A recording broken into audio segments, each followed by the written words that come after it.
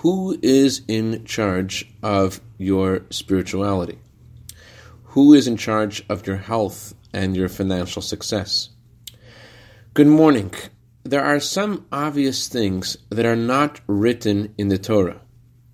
People say that although there are 4 sections in the code of Jewish law, there is a 5th unwritten section, and that is called common sense. But there is a Mishnah in chapter 5, Mishnah 10 in Pirkei Avot, which we are told something which seems to be so obvious and nonsensical.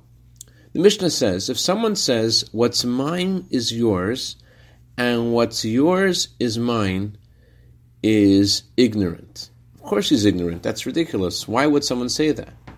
Reb Simcha Bunim explains like this.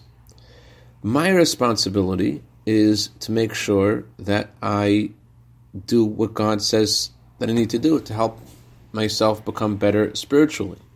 My health, my finances, that's God's responsibility. That's in God's court.